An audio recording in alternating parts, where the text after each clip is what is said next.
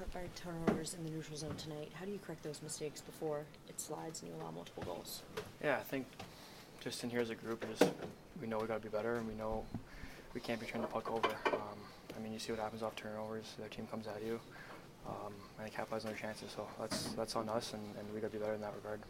Talk a lot about responses and kind of fighting back. You disappointed maybe there wasn't a little more pushback in the second, and especially early in the third? Yeah, I mean, we're down a couple there, and then, like you said, we didn't really push that much, and we were down in the game that we were down. So, like I said, that's on us. That's on the players that we got to be better. We got to refocus and be ready for next game. What is the concern level overall with the number of goals that are going in against you guys? I mean, like I said, we just got to be better. It's little things that we need to clean up, and obviously the big one, turnovers. If we, limit those, a lot of scoring chances go away. So that and just being better in our own zone, maybe breaking out the puck a little bit cleaner. But like I said, that's on us. That little things that easily correctable, we have to just go out there and do it.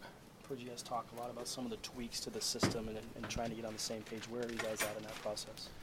Yeah, I don't think it's any system-wise. I mean, at this point, we played 14 games, so I think it's just going out there and executing. It's as simple as that.